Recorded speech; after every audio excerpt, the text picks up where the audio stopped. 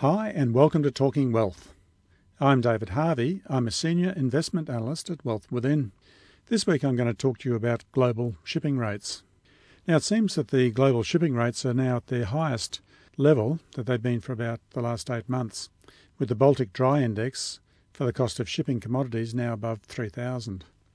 I guess you can be forgiven for not knowing what the Baltic Dry Index is or what the value ought to be, but I think though that the importance of it is that the Baltic or the Dry Baltic Index gives an indication of how much demand there is for bulk ships around the world. And if the index is rising, it means then there's a little bit more competition amongst the shipping companies to ship the commodities around the world. But I think though that there is some little, I think there's a little bit of a risk in that conclusion, in that that a lot of the shipping companies, because of the global downturn, have actually mothballed a lot of their ships and they've just got them sitting in dock or moored offshore, just waiting for the rise in demand. But nonetheless, that's probably not a bad indicator, at least in a smaller sense that things are improving.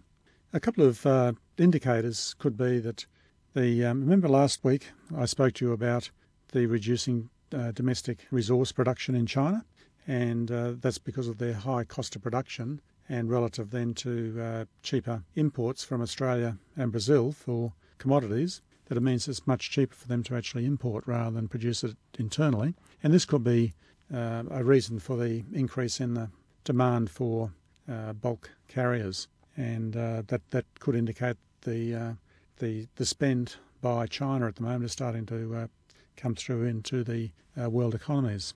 Another thing that's happening overseas is that the monsoon season is starting in India, and that perhaps it could be that many traders are actually stocking up on iron ore because it's very difficult to get ships into port sometimes in the monsoon times, and be stocking up on coal for the monsoon season.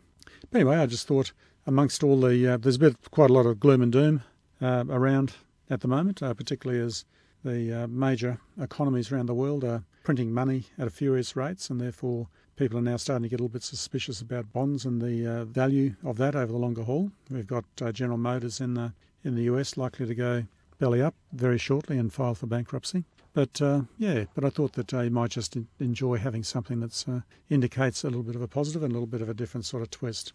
But anyway, just leave those thoughts with you, and I hope you have a great week. This is David Harvey signing off from Talking Wealth. I look forward to talking to you next time.